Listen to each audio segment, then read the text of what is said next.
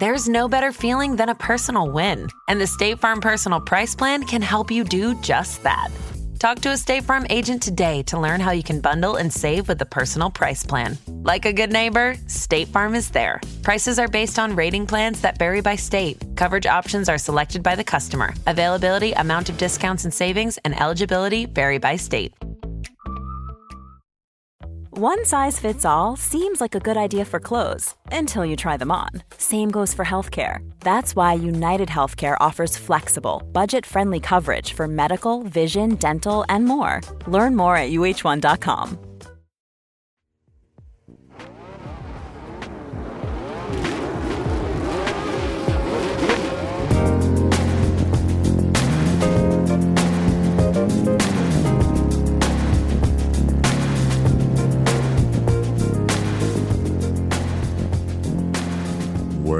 Welcome to F1 with DRS. I'm DRS, joined by Charlie, Jethro, and Matthew. Last week, I was a 30s little boy on a beach, and today I'm an orderly. This is cult leader vibes. Cult leader? Yeah. More than orderly. I feel like something with the pants. They're just so loose and flowy. This feels like... You're right. They're borderline. This could be... It's almost a sorry. It's like formal cult attire, but it's built on comfort. Mm-hmm. It also reminds me of my first rave I went to. I went to an all-white rave with 50,000 people in Prague when I was 26. 26. What year do we think that? When were you 26? Oh, man, that was like 2006 probably. Okay, what was the price of admission for a rave with 50,000 people? The only tickets left was a VIP ticket, and it was like, I think $400, but it was unlimited food and alcohol. Oh my goodness. And weirdly, in our VIP area, it was all like military officials from different Baltic countries. Oh, it was. So you were with a lot of military brass. Do they know how to raged. party? Oh, they do. Like, we're talking raged. And it was quite the interesting 12 hours. Now, I went with my three buddies from Detroit to Prague in 2000, last year at college. And we were in a pretty nice hotel, mind you, all sharing one huge room. But I think the room was like $13 a night, and it came with free breakfast. And we would leave in the morning at 9 or 10 after we ate pate in the which we called patty every morning for breakfast. We would go out and we would get drunk for 14 hours. We'd eat 4 or 5 times at those little. Oh, great! Oh, cool! You're getting a call. I'm getting a weird call from Anita Driver. Oh. Wait. This Anita Driver? Hello? Here we go. Hey, boys. I hear you guys are huge fans of my Thick Rick book. Oh, my God. Anita's a boy. Well, I don't want to be presumptuous. Are you a boy, Anita? I am. I saw the order come in from Jethro for the 68 remaining books in the series, and I just knew I had to get in touch with you guys. Okay, hold on a second. Anita, what an honor to be speaking to you. Can you hear me? This is Dax. Hey, Dax. Yeah, I can hear you. Oh, great. Hey, Dax, you said I'm not going to win a Pulitzer. I mean, I kind of feel like that's a little premature, don't you think? If there were odds in Vegas, and this is with a lot of respect and love for your work, you're not going to win a Pulitzer. Or I also go out on a limb and say not a Nobel either. Can you walk us through some deets here? First of all, your pseudonym. Can we talk about Anita Driver? Yeah, absolutely. I feel like that name was just maybe divine inspiration. Okay. It was literally the first and only name I considered for writing this book. And I was like, I'm never going to be able to beat that. Let's just go with it. Okay. And so you have, in addition to Thick Rick, you have a few other books. I'm holding one of them right now, Stop, Drop, and Stroll, a Lance Stroll-inspired guide to fire safety for kids, which is fantastic. I think my favorite is A Book of Sadness and Disappointment for Children. Charles Leclerc in the terrible, horrible, no good, very bad Monaco Grand Prix. That Charles book, I put it together on the weekend of the Monaco Grand Prix, and I was really hoping that maybe it would have a happy ending, right? Like he's struggled so much in Monaco, but this year maybe he'd pull it out. And for a minute there during qualifying, he was on provisional pole. Thought I was going to get to write an uplifting book about perseverance, but now it ended up being a book about sadness. And learning to deal with defeat. Yeah, I mean, it's I like to think of it as a work in progress. If he has some better luck next year, maybe I'll update the book and we'll get that happy ending I always wanted. Well, there's no reason it can't be a series of books, obviously. Here's, I guess, one of the more exciting things that's now been revealed is that I think Daniel was both concerned at first when learning of the book, the romance novel about him, and then mildly flattered because you're using a lot of really kind adjectives. Well, and the image. The image is fantastic. Yeah. Did he like the part about his neck? Who wouldn't like that part about the neck? But my guess is that he's going to be a little less enthusiastic when he knows that it was a dude that wrote it. That's just my guess. Well, I'm a big fan of Daniel, so I definitely didn't want to write anything that made him look bad. But to be honest, I never thought I would sell any books. Like, for me, this was just, I thought it'd be really funny to just have on my coffee table. And when people come over and they're like, what the heck is this? I just act like it's completely normal. Uh-huh. And like I was hoping that I would sell one book and then I could, call myself an author. Yeah. And, my dad is a journalist and an author. And I thought, if I can just sell one book, maybe I'll finally make him proud. But yeah, I didn't really anticipate like anyone finding out about this or Daniel ever seeing it. So it's all kind of crazy. How many books have you sold since last Thursday when our episode aired? Yeah, I think I'd sold, I don't know, like 1,200 books before. And now it's, it's a lot more. Like, you guys really sold a lot of books. Things exploded after your podcast came out. Yeah, you guys did that. You sold those books. I guess what I'm saying is if there's any legal trouble here, you guys are accomplices now. Well, it feels really good to know I'm going to have friends in prison. Well, my wife's a writer, and she did tell me, she was like, as long as nothing's real, you're fine to write about legally any public persona. You just have to state, and I think at the very beginning, you definitely stated that none of this is real. This is all fun. One of my favorite passages that I read is near the end. She could feel that he was harder than a Pirelli C1 tire as he crashed into her behind like she was Max in Baku 2018. Like, you know your shit. You like, really? I love... You know your F1 history. How long have you been watching? I grew up in Detroit. Oh my God, I'm not shocked. So like cars and racing have just always been around. My sister works for a car company. So, I used to go to IndyCar races and... At Belle Isle? Yeah, at Belle Isle. Okay, so you've always been into it. How old are you? I am 38. Okay, and you're a prolific writer. Like, I understand the bit, right? Like, I want this coffee table book. But you could have just done the cover, right? And then put the pages from the Bible in there or something. No one would have found out. But you actually did execute. It's not an enormous book. People who've ordered it will probably be discovering that now. But it's still 40 pages, which, that's a hefty undertaking. Do you write professionally outside of this? No. No, but I will tell you, I'm self-employed, which, my boss doesn't work me too hard. So I got a lot of free time. And honestly, it was really fun to write. It might be a little vain to laugh at your own jokes, but I was laughing the whole time I put it together. So it didn't really feel like work, I was having fun. Okay, good. And how long did it take you to write the Ricardo book? I think I did it over about 2 weeks. I feel like you could maybe apply yourself to maybe a real F1 book that did some kind of comprehensive history. Like, your shit. And if you imagine what would happen if you spent 6 weeks doing this. Like an F1 book without dick jokes? No, still dick jokes. Yeah, but just it'd be like full the history of underbelly. F1. You could, there's this great book like Raging Bull, something about the underbelly of the 70s cinema. You could do one about kind of the underbelly of all these great stories that make their way around the paddock. Sure. Whatever. I don't know why I'm advising you. We own all your books. You're doing quite well.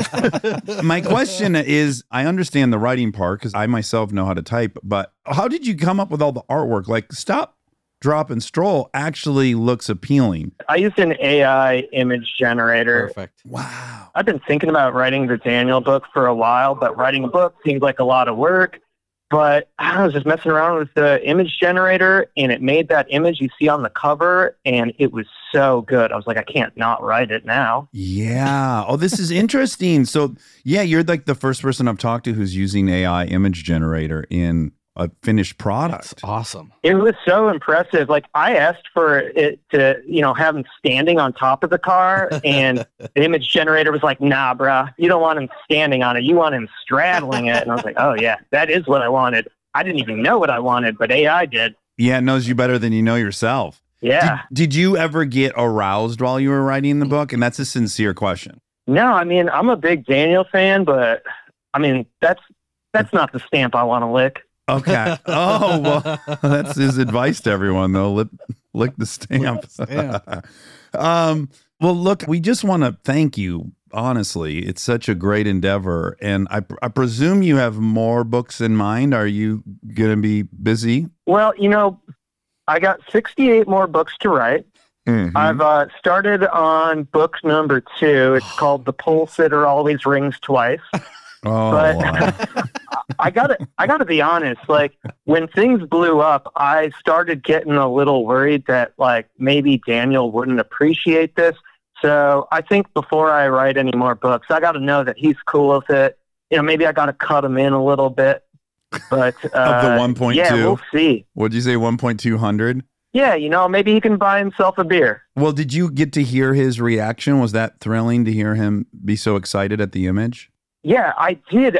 But I felt like he was a little put on the spot. So I'm hoping that after he's had some time to reflect, maybe time to read the book a couple of times, I hope he's still laughing at it. But Yeah. I guess I don't know. Maybe Tex, you can tell me.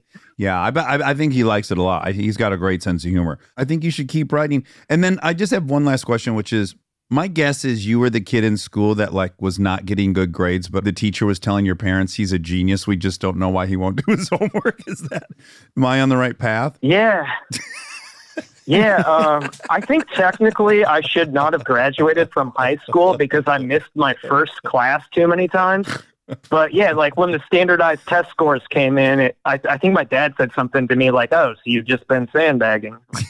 What Yeah. high school did you graduate from? Seaholm. Seaholm. Yeah. Is that Northville? Birmingham. Birmingham. Oh, you're a rich kid. Whatever, man. You got that punk's money. You can't call me rich. Oh, my God. What's your real name, Anita? It's Alex. Alex, it's really nice meeting you. You've given us so many laughs. We've had so much fun looking at the books, and I really hope you keep at it. And we have your number, and as they come out, I hope we can check in with you every time you release a new one. Barn burner. Yeah, hey, we'll do a little podcast release party for the next book. How about that? We'll do a nice reading. Well, I don't know if I'm going to sign up for a party, but yes, let's talk again when you complete your next book. Alex, it's great meeting you. Thanks so much for calling in. Thanks, Alex. Thanks for having me. Wow, there's a lot of left turns there, huh? That was overwhelming. That is brilliant. You know what? He really knows the Australian culture a lot. Like right here it says, the night kicked off with laughter as Daniel insisted Emily try the bloomin' onion, a classic Australian starter. It's not an authentic Aussie experience without it. Like, it is just... I'm not sure anyone's ever said Australia and culture in the same sentence, but Yeah. you're right. He's done his research. Like, it is... We're starting to get a little of that zhuzh, that English zhuzh about Australia, which we know nothing about. Everything is just gold. I don't think Jethro was impressed by him on any aspect. The writing, the Australian. I haven't seen the culture. writing. I'm impressed by anyone who can be so prolific and sit down and write a book. Did he say the Charles Leclerc book took him a weekend to write? In between Q1 and Q2, he finished the book. He had like an extra long dump that afternoon, and he was able to hammer it out. But no, fair play to him. To sit down and write a 40-page book on Thick Rick is impressive. But I don't believe he didn't get aroused during the writing process. I think that was one of the main motivations. I agree. Even if he's cis hetero male who likes women. I think as you start writing out those things, you start talking about veins and stuff. I think we all have enough autoeroticism that he must have been getting a little engorged himself. Well, I think he auto-generated that image, and that got him going a little bit, enough to write a book about it. Okay, but I just got really scared of something. If he just admitted that all the imagery is AI generated, why would we believe that the text isn't as well? It's too deranged to be AI. Yeah, I'm with you, Jethro, though. As someone who's sat down to write, the guy's cranking out books. I got to tip my hat to him. Yeah, I would struggle. I sit down and look at a blank screen for hours at a time. This is a bona fide children's book. It absolutely is. It is indiscernible from a normal, real kid's book. Mm-hmm. Yeah, and this one's just ludicrous on the inside. This like stop, drop, and stroll. It is everything to not do in a fire. It's like put the fire out with your dad's helicopter, fly it close to the fire, and put the fire out with the fucking propellers. And every page just gets crazier. Gold is my favorite color of money. Well, the last line of this one is, the lesson to be learned by children far and near is never sign with Ferrari, not even for 1 year. He's good. You got to give it to him. I think he's a genius, perhaps. Maybe we need to come up with like 3 book titles or something and put it on Instagram and people vote, and then he has to write a book around that theme. Could be quite nice. I'm also curious just the mechanics of self-publishing this way. Yeah. I mean, I'm sure he just uploads all this to a website and this gets shitted out and it's glossy. Well, you said he's a rich kid, isn't he, from Birmingham? So maybe, yeah. He didn't like. Yeah, that was. His dad's got a printing press. Do you know Birmingham? No, I don't know anywhere around there. No, I've been to Detroit once. I went to see the very last Ford GT, the 2005 generation, come off the line, basically. But for some reason, there was no PR, there was no photographer around. And I stayed, can't remember where, some quite nice hotel. Ford put me up. They gave me a Mustang GT 500. They put you at the Ritz-Carlton in Dearborn. It's the only nice hotel in 40 miles, I can promise you. But it was on 8 Mile Drive. Would that make sense? Yeah, I think that would. Yeah. Okay, but basically, so I went down to see the concierge. I had this bright red, brand new Mustang GT 500. And I was like, where shall I go in Detroit? Like, I don't know where I'm going. Like, I don't know anything. I'm on my own. And he looked at me and he looked at the car and he went, don't go anywhere. So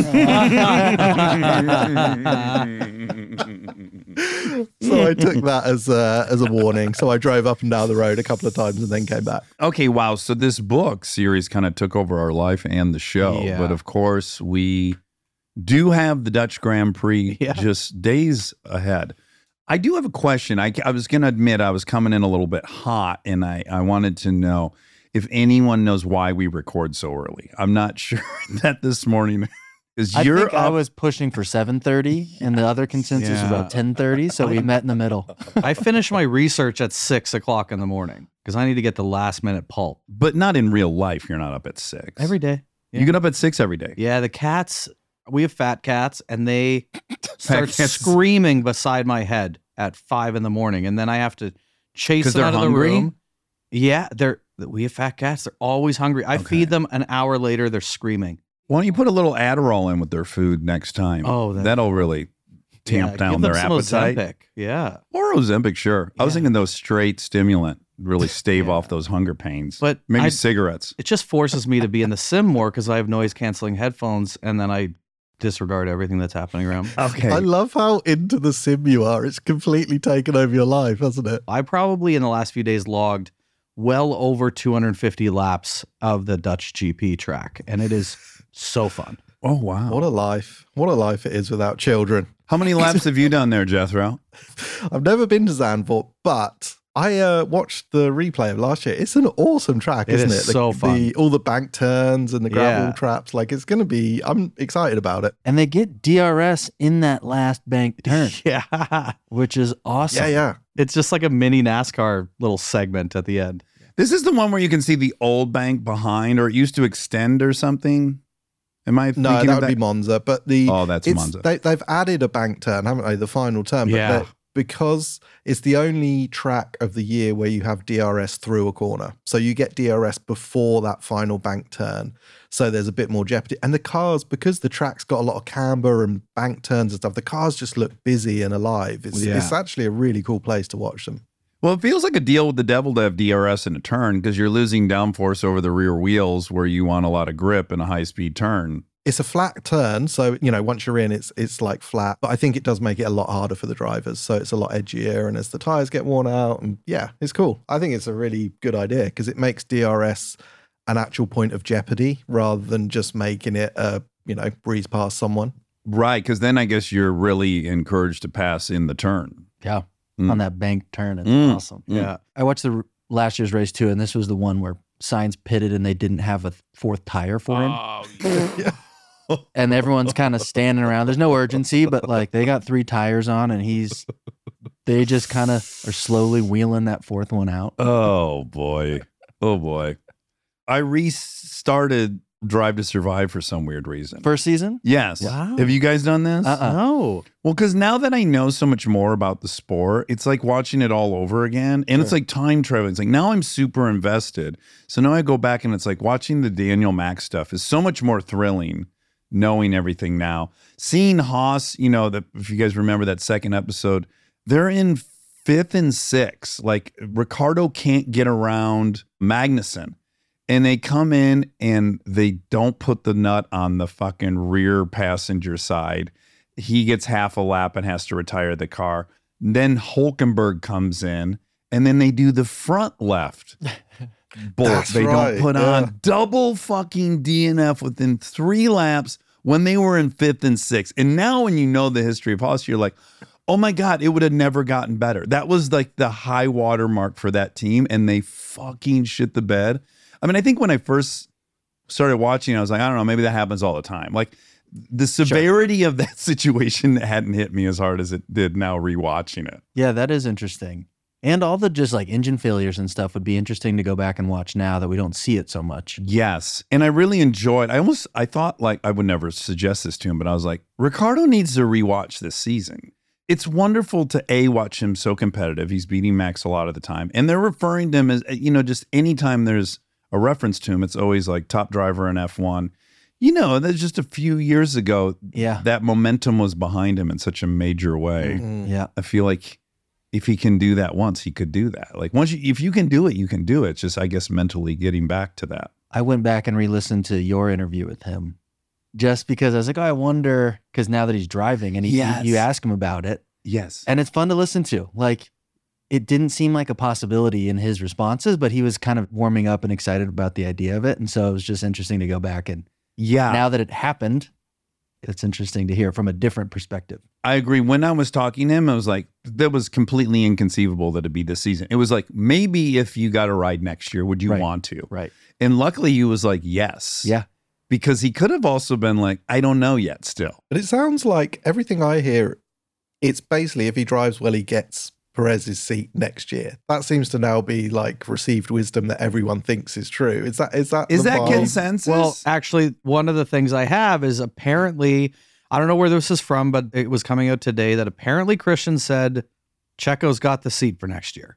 However, how many times has this happened where someone's like, oh no, their seat's safe, and then like 2 weeks later they're gone? So he's just probably trying to make Checo feel okay in the car, but he probably actually knows something else is awry. I mean, I don't know what the truth is, but there just seems to be this, from the F1 stuff I listened to, there was always this, Ricciardo's coming back, but it's just like, almost like, let's see if we can rebuild him. And now it seems much more like, well, if he does well, then he's going to get Perez's seat next year. It seems to be almost like an accepted fact. I don't know if there's any truth in it, like all this stuff, but that's the way the narrative has gone, I still don't see any upside to getting rid of Perez. They're agree. in first and second. Yeah. I guess he was a little bit of a loose cannon for a couple races, but still he's doing more than enough to win the Constructors' Championship, and he's comfortably in second. Right. What did they want him to get? Do they want him to compete? 1.1? Yeah. Well, also to Jethro's point from last week, they're never on TV, those Red Bull cars, because they're 2 miles out in front of everybody. Whereas Checo has been making his way through the pack the last few races, and you actually do get to see the Red Bull a bit. I mean, in some bizarre way, they might see it as like, we're going to keep our driver because he keeps fucking up and we get to watch him come through the pack. It's true. They might see it as like a safety bet to get some coverage. I don't know what they're thinking. Well, then we have Zach Brown saying the F1 season would be wide open if Red Bull had 2 Sergio Perez's, which is wow. People are... I mean, it's not. It's not fun to watch the shade being thrown to Checo. It's pretty ridiculous because he is comfortably in second. Yes, and so like as crazy as he's been, he's still crushing everyone except for Max. They're talking about him like he's in 8th place. Yeah, or worse. So I just don't see the upside. And do they want someone to compete with Max necessarily, or do they? I don't know. Like this seems like the dream situation. They don't have a teammate that competes with him, even in an equal car. So Max is comfortably out there, can kind of nurse his tires, nurse the engine, nurse everything, and get through it. And then they have a second place in the bag, seemingly. Stay tuned for more F1 with DRS. Hey, it's Kaylee Cuoco for Priceline. Ready to go to your happy place for a happy price? Well, why didn't you say so? Just download the Priceline app right now and save up to 60% on hotels. So whether it's Cousin Kevin's Kazoo Concert in Kansas City, go Kevin, or Becky's Bachelorette Bash in Bermuda, you never have to miss a trip ever again. So download the Priceline app today. Your savings are waiting. Go to your happy place for a happy price. Go to your happy price, Priceline. This episode is brought to you by Etsy. Sound the gifting panic alarm. You need to get an amazing gift. Wait, no, the perfect gift. Relax. Now you can use gift mode on Etsy. Gift mode on Etsy takes the stress out of gifting, so you can find the perfect item for anyone and any occasion. It's easy. Just tap or click gift mode on your Etsy app or Etsy.com. Then answer a few short questions about who you're shopping for and what they like. And Gift Mode instantly gives you curated gift ideas based on hundreds of personas. Now it's simple to find gifts made by independent sellers for all the people in your life. So whether you need a housewarming gift for the new homeowner or a birthday present for the pickleballer, Gift Mode has you covered. Need to find the perfect gift? Don't panic. Try Gift Mode on Etsy now. Hear that? It's the sound of someone whacking the ground with a rake. Specifically, they're beating around the bush, which we've done enough of in this ad too, so let's get right to it. The new Moneymaker scratch-off from the Ohio Lottery doesn't beat around the bush. Money Maker. Play the game and you could win money, up to $2 million. With more than $88 million in prizes, ranging from $50 to $500, Moneymaker cuts right to the cash. Lottery players are subject to Ohio laws and commission regulations. Play responsibly.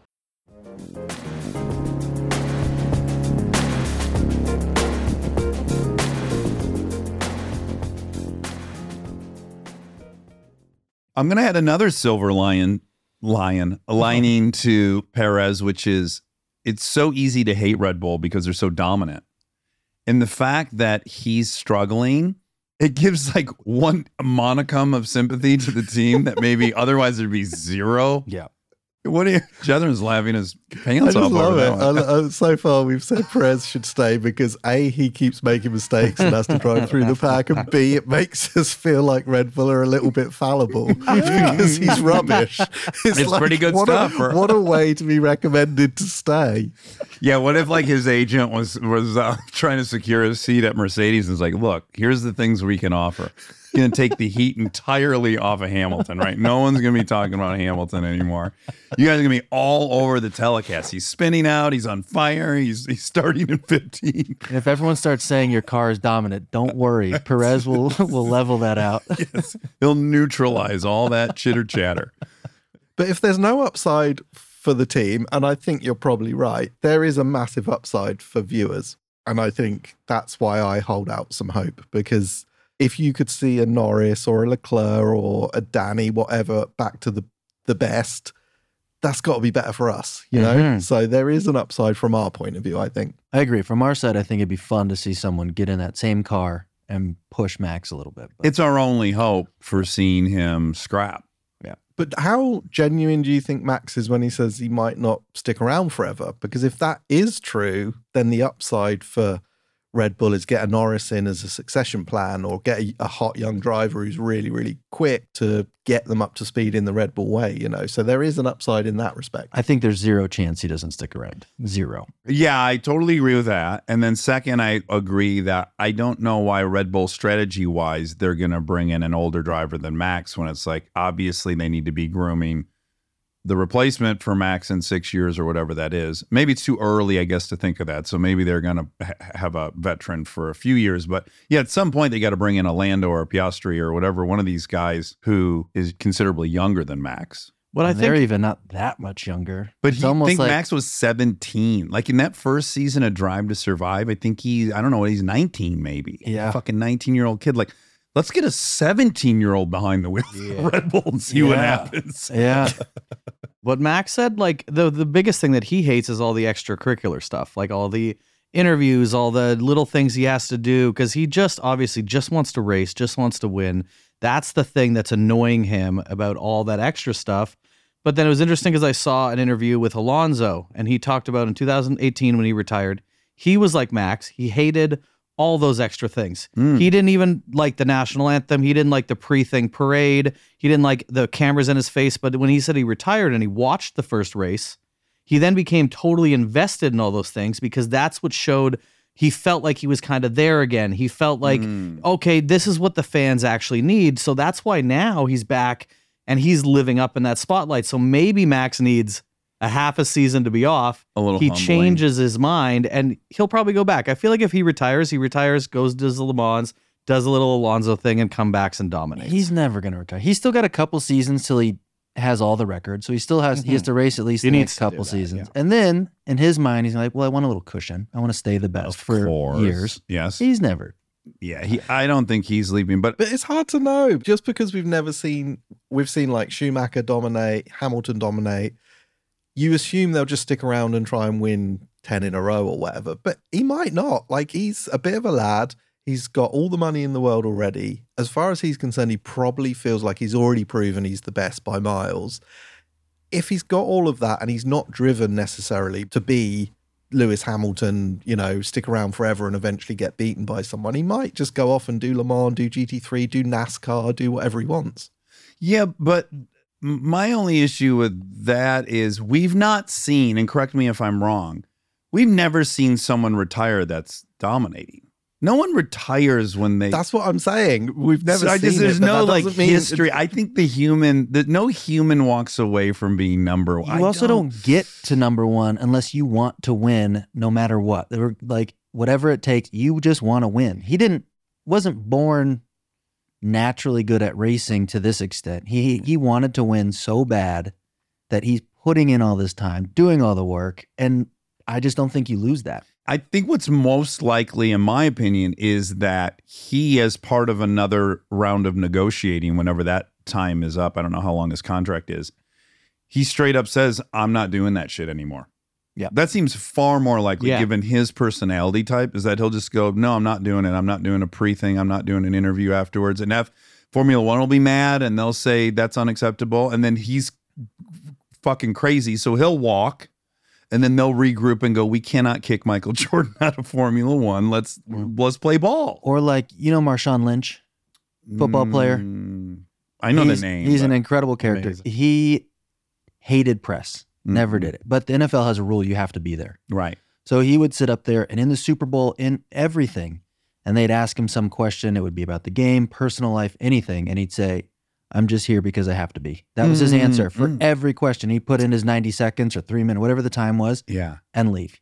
Never answered one question with anything other than I'm here because I have to be. And I could see that coming in where Mac's like, you know what? I'm out. I'm just going to do the bare minimum. If Max is really hating the press that much, it's another good reason to have Danny back. Because when you look at the stuff those two used to do together, the videos and stuff, they look like they were in the best time. So maybe that's another thing to keep him motivated. Maybe Red Bull are thinking, who knows what's going on behind the scenes, but that could be a genuine reason to think about that move. Right. Have him shoulder. I'm just coming up with as many reasons as possible that we get someone really quick in the second car. Okay, Sir Matt, you undoubtedly have some juicy pulp for us. Yeah. And then we got to pick P10. Yeah, me and Jethro were chatting that it's weird because everyone's like silly season. the most crazy things have happened, but we got some. So Botas won the internet this week and I think won the summer break. He was doing a gravel race in Colorado and dressed as Duffman from The Simpsons, full costume, and won the costume contest and I guess won his weight in beer and then donated it to the crowd and everyone just had beers and drank. And wow. Dude, he's having a great break. Everyone else's break is just like we were saying, shirtless on a yacht. He was on a dirt bike, no? Is that what kind of racing it was? No, like gravel bike. So it's like a road bike, but more gravel tires. And you race instead of road biking on a road, you're racing on like gravel and dirt trails. Not quite mountain biking. It's in between. Wait, but bicycle or motorcycle? Bicycle. Oh, okay. Yeah. Okay. Because did he look clumsy on it? I feel like I saw a clip of him not looking. Oh as no, no, he's good, and his okay. girlfriend is I think one of the top women gravel bikers in the world. Oh wow! So she's like an Australian champion, I think. Correct me if I'm wrong. Gravel biker. Yeah. Hey, what do you do? I'm a gravel biker. Yeah. Gravel biker. What? I'm a gravel biker. What does that mean?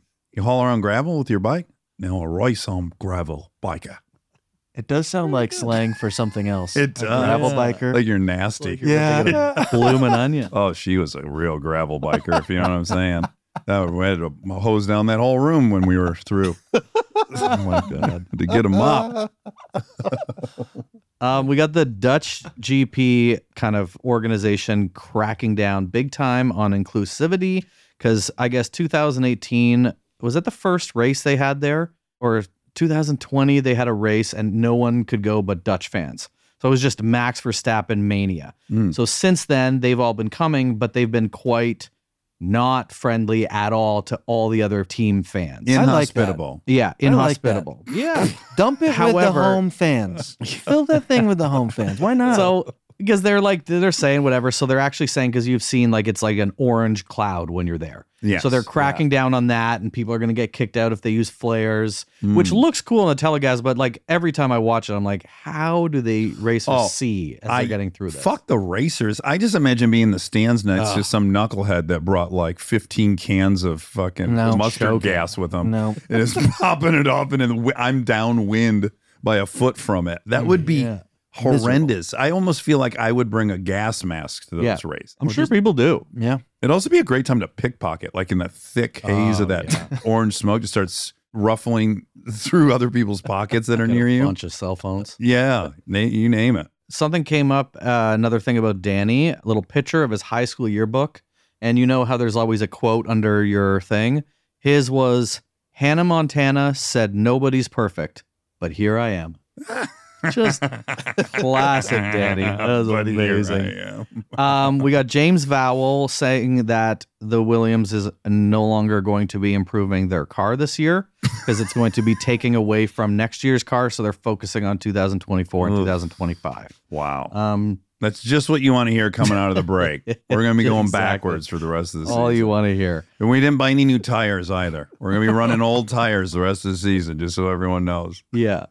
And then we got, like, I saw a bunch of interesting stuff about, like, the costs of racing and how much it costs to get into different things. A guy who was in Formula 3 was talking about this on a podcast. I forget which one. But he said, basically, to get into any sort of a feeder series in karting, your karting journey would cost about $2 million. Meaning from like 8 years old to... I think so, yeah. Okay. And then whole career as a karter. Yeah. If you want to get into F4, your cost would be about $500K. F3, it would cost about $1 million. And F2 would be about $3 million per season. And of course, you would then need to get sponsors, but like you could get into it, but you have to cover those costs unless you get sponsors. So I'm sure there's some racers like a Nikita that's probably just his dad's forking that out and he's the sponsor, so he's easier to get in. Yeah. So I could race F3 for $3 million a year? Think you could. Oh my God, I got to talk to my wife. Ted Seegers. Downsize a little bit. There's no reason I shouldn't run one season of F3. Fucking sweep up the back of the track. Yeah. You just be out there.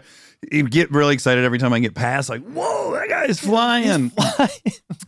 I think now that you have Ted Seegers, it makes sense for you to get into some sort of motorsport sponsorship. I do think you're right. I don't know if it'll be F3, but yes, I do think Ted Seegers needs to have a race team ASAP. I saw these airboat races. Okay. And that like the hydroplanes? Yeah. Yes. And that looked pretty epic.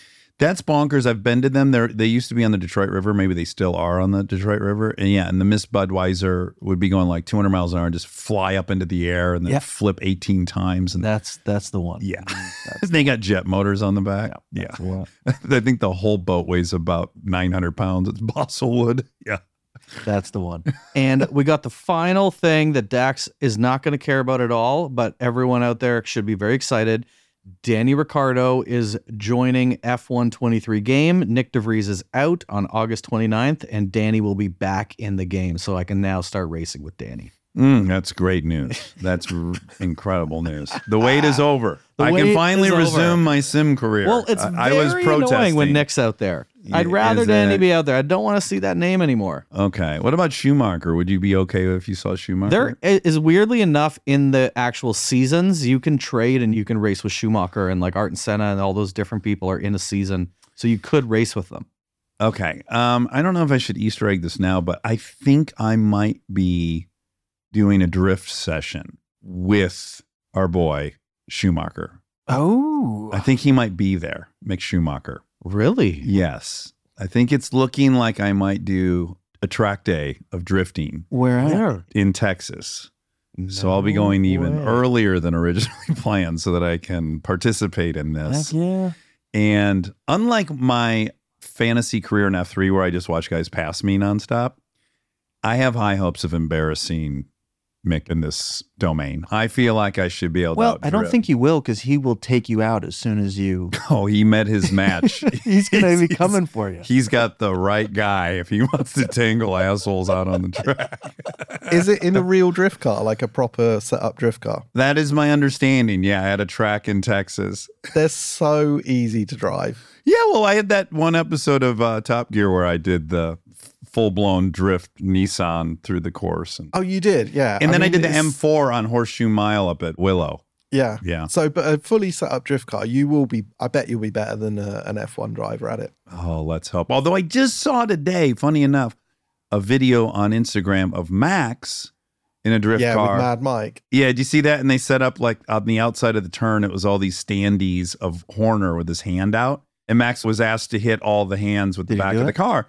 And he didn't hit all of them, but he hit a bunch of them where I was like, oh, he must also fuck around in cars. I was going to say. Because a lot of these guys that have only raced karts and then they raced, in the Formula Series, they haven't been in dirt roads fucking around like hillbillies. They're not really versed in that. Whereas Jethro, who's been trying to look sweet in photographs in car magazines for 20 years, like that's all he does. That's what I do. Yeah, I think the one thing, they're obviously super talented and they have feel for a car. So although they don't do it, once someone says, oh, you can go and do this, and gives them a little bit of free reign to do it, they tend to be pretty good pretty quick. In those drift cars, I just drove Pastrana's Huckster, that family Huckster thing, which is the four-wheel drive Gymkhana car. And I've always had this thing that I'm like, come on, they're like 800 horsepower, 1,000 horsepower, hydraulic handbrake or e-brake, Yeah. How hard can it be? You can do silly things pretty easily in those things. So you'll have a great time. It's I've never done fun. a four-wheel drive drift session. That seems exciting. It's mega, yeah. I mean, this thing's got 860 horsepower and you can just light the tires up constantly. And Travis is, him. Yeah. I hadn't met him before. He's such a legend. He was in the passenger seat and he was like, just the answer with this car always is more power. Doesn't matter what is happening, more power, more power, more power. And it's just, it's so much fun. We would do no shit. He would do, when he was doing like demo of the next thing I was going to try and do. Yeah. He would get through 4 tires in 30 seconds, 35 seconds. They had 36 sets of tires for us for the day. It was like a race weekend. It was amazing. And it literally, he'd do 35 seconds, they'd be gone. Then we'd do another exercise, wouldn't be quite as hard on the tires, but a minute and a half, we'd burn a set of tires. It was unbelievable. Well, some of those Ken Block Gymkhana courses that were many miles long or through San Francisco, I did start thinking like, I cannot believe this set of tires is holding up for this entire Oh, no. video. One stunt will do a set of tires, without a doubt. If you watch Travis's one he did in that Subaru Gymkhana 2022, it's unbelievable. But yeah, they'll do one stunt and the tires will be done. So it's not done continuously. Yeah, what was that one, the video, is it Ken Block, the LA one? Yeah. Are they swapping out tires for that? I mean, that video is forever. Yeah. Yeah, I guess now that he's saying it, I feel stupid in recognizing there's cuts. It feels continuous. Yeah. But yeah, they are cutting to another shot. Yeah. And presumably they put the car right back on the track. But yeah, I guess I had a fantasy that he does that entire course in one lap. Yeah. But they do probably stitch together each. Yeah, they have to. Yeah, 30 seconds. He's going through 15 sets of tires in that. Didn't Pastrana just jump like 100-foot bridge that was out in the Keys or something? I feel like I saw. That was the one, yeah. If you watch that vid, it's great. The car, I think it does 165, this thing, the gearing it had when he did the shoot. And he does the jump at full speed, 160. But he's on the limiter. You can see it. He's on the limiter and it's like 164, 165, 164. And then he does one over a helicopter, which is great. But that's not the really fast one. The really fast one is he just clears an entire bridge. Oh my And you watch it and you're like, when he lands, if the car spears off in either direction, he's basically dead because it's woods either side. And I spoke to him about this and I was like, I assume you did like a lot of practice, blah, blah, blah. And he was like, no, it was one of the first days of filming. And we weren't sure we were going to be allowed to do the helicopter jump. We couldn't get a permit for it. So we were looking for another stunt that could go in the place of that. So I did the jump. I hit it, first time hit it like 100 miles an hour. It looked pretty good.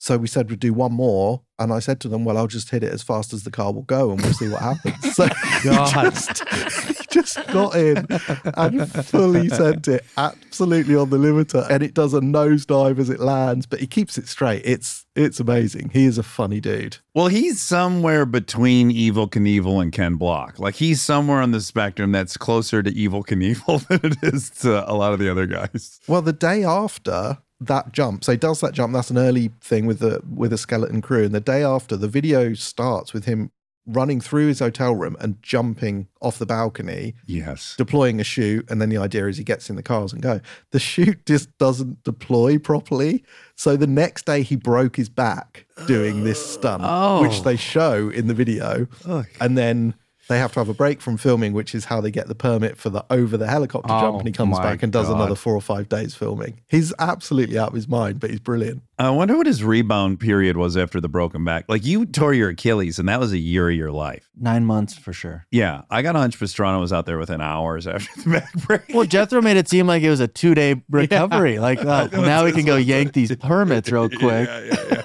It's not a long break. He's out of his mind. He walks with a limp. Like he looks like a man who has a lot of metal componentry in his body, but he is, I have to say, great fun. I mean, I wonder if at this point he wants to get injured so he can just get more metal parts and just complete the whole thing. Well, just I be was a robot. Full T2. Yeah. I was going a little dark with doing the big jump at the beginning of the shoot, which there's some logic in a morbid way where you go like, look, we don't know if I'm going to live past this big jump, so I don't want to waste everyone's time making this whole video and then I die on the big jump. So let's at least get the big jump, and then we know it's worth shooting all the other stuff leading up to it. Because it's like Mission Impossible. Like you have Tom Cruise do that big motorcycle stunt because if he dies, the whole movie's done anyway. So let's get that one out of the way. Let's do it first. See if we waste all this time making a movie. Yeah. Oh my Lord. Okay. Did we cover all the pulp? Yeah, last one. Who knows what's going to happen? There's a video going around of Max ripping through France in, I think, the new Aston Martin Valkyrie or something like that, that new supercar. Yeah. And I guess people are losing it on Twitter because he's like full blown speeding through the streets. I thought I saw the speedometer. It was like 127 kilometers an hour, which is not that fast. But people are like thinking he's going to lose his license and you need a driver's license to have your super license. But like, there's always an exception to that. Nothing's going to happen, but everyone was losing it. We don't think that it was closed down or police. No, there was. It was just like he was letting it rip. Yeah, letting it rip. Okay. Well, I'm glad no one's filming me driving around LA because I'm sure I would. Oh, I've been in the car with you. I remember pulling up beside some cops and then you just gave them a wink and just laid some rubber right beside them and peeled away. It was amazing. Look, I'm living out my Burt Reynolds fantasy. Just begging for it. I've done that a few times in front of the boys in blue. I try to get a good nod in, make sure like, yeah, there's some recognition, or at least one of the two guys or gals recognizes me. And then you just roll the dice. So that is such a wild train of thought.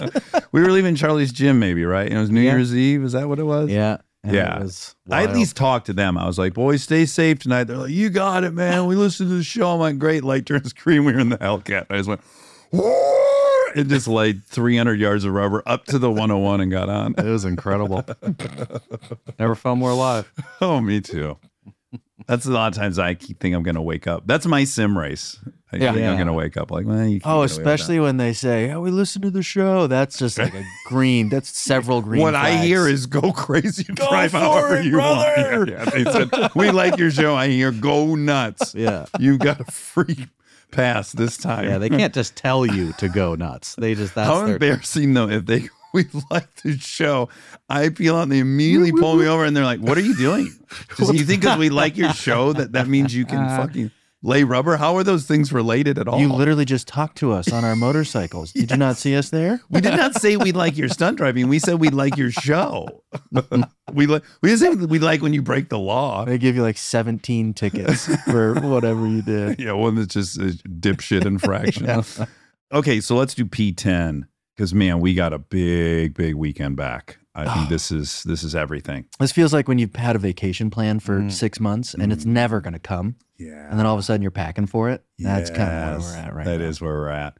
Let's go youngest to oldest. It's been a while since we did that. Charlie, do you have a P10? Don't forget we're 5X. Oh, 5X. wow. This changes everything. Yeah, now's not the time to be cute. Oh, I was going to be a little cute. You were. Yeah. Joe? I was going to go science. I don't know if that's terribly cute. No, because I watched last year's and they just fucked it up so bad. Mm-hmm. I think I'm going to go with Stroll. Stroll. Okay. That feels safe. High probability. He was 10th last year. Was he? Yeah. This year it's too. tricky because Stroll was 10th, Gasly was 11th, Albon was 12th. And I feel like those are the three teams that are always going to be in that zone now. It's really hard. Yeah. All right, Matt, you're next youngest. 5X. I got it. 5X. I got to take Danny on this one. Yeah, I would have too. Yeah. Yeah. Danny. Jethro, you're the penultimate oldest. This is not an easy one. Well, now you're telling me Williams are only going to get worse. I was going to go Albon, but I'm a little bit worried about that. So I'm going to go Ocon. Okay. Huh. Well, then that leaves Gasly wide the fuck open, doesn't it? I'm kind of Can you teetering take between Yuki now, though? Gasly We and took- Yuki. Yeah, we took Yuki on the table again. Yeah. I really love that after this much time, we're still acting like there's some sort of skill involved in this. You're absolutely right. Like to me, this decision feels important, and it doesn't. I could actually pick a driver that's not even on the grid and have just as much chance. Yeah, I pick Tom Cruise. Yeah. The question is, do I want Gasly or Yuki? It really is who you want to cheer for. How mad will you guys be if I win the 5X with Yuki? Pretty upset, right? I wouldn't care. Okay. No, we put it on the table. Okay. We all could have picked him. Listen, I've written off me winning, so Okay. I'm going to go Yuki. Good to be back. I'm going Sonoda. So good, because I think Gasly's going to get it. So I think Gasly is too, especially now that I said Sonoda. Okay, well, in short time, we will know. I can't. Calling for rain all weekend, too. Oh, it is. A lot of rain. Oh, well, fuck. I don't want rain this one. I feel like there's going to be a lot of action anyway. I just want a regular old dry race. I don't know what the rain does to my Yuki pick, but I guess we'll find out. Just randomizes everything. You're damned if you do, damned if you don't on this one. You can't change now because then he'll win. Well, if there's rain, though, we would agree that would elevate Albon a bit, right? Because we're saying mechanically now there's not as big of an advantage because no one can drive at 100%. Now you start getting into driver, and now Albon's looking good in rain, I think. But again, we've made our decisions. We made our bed. We're going to lie in it and go right to sleep. So just to remind everyone, we got Charlie with Stroll. We got Matt with Danny. We got Jethro with Alcon and Dax with Yuki. Tune in next week. Do you want to take us out with a little passage? Yeah, I got a little nice passage here I want to end with. Okay. She needed Daniel in her life. She needed that neck in her life. She craved him the way a dingo farmer craves a cold Foster's beer on a hot, sweaty Northern Territory day. She needed him the way Nikita Mazepan needed his dad's money to get an F1 seat, but he seemed like a faraway dream. Multiple similes in one. All of it. In one run-on. Well, that was wonderful. Dutch Grand Prix is upon us. Everyone have a great week, and until next time, we encourage everyone to push, push, push, push, push.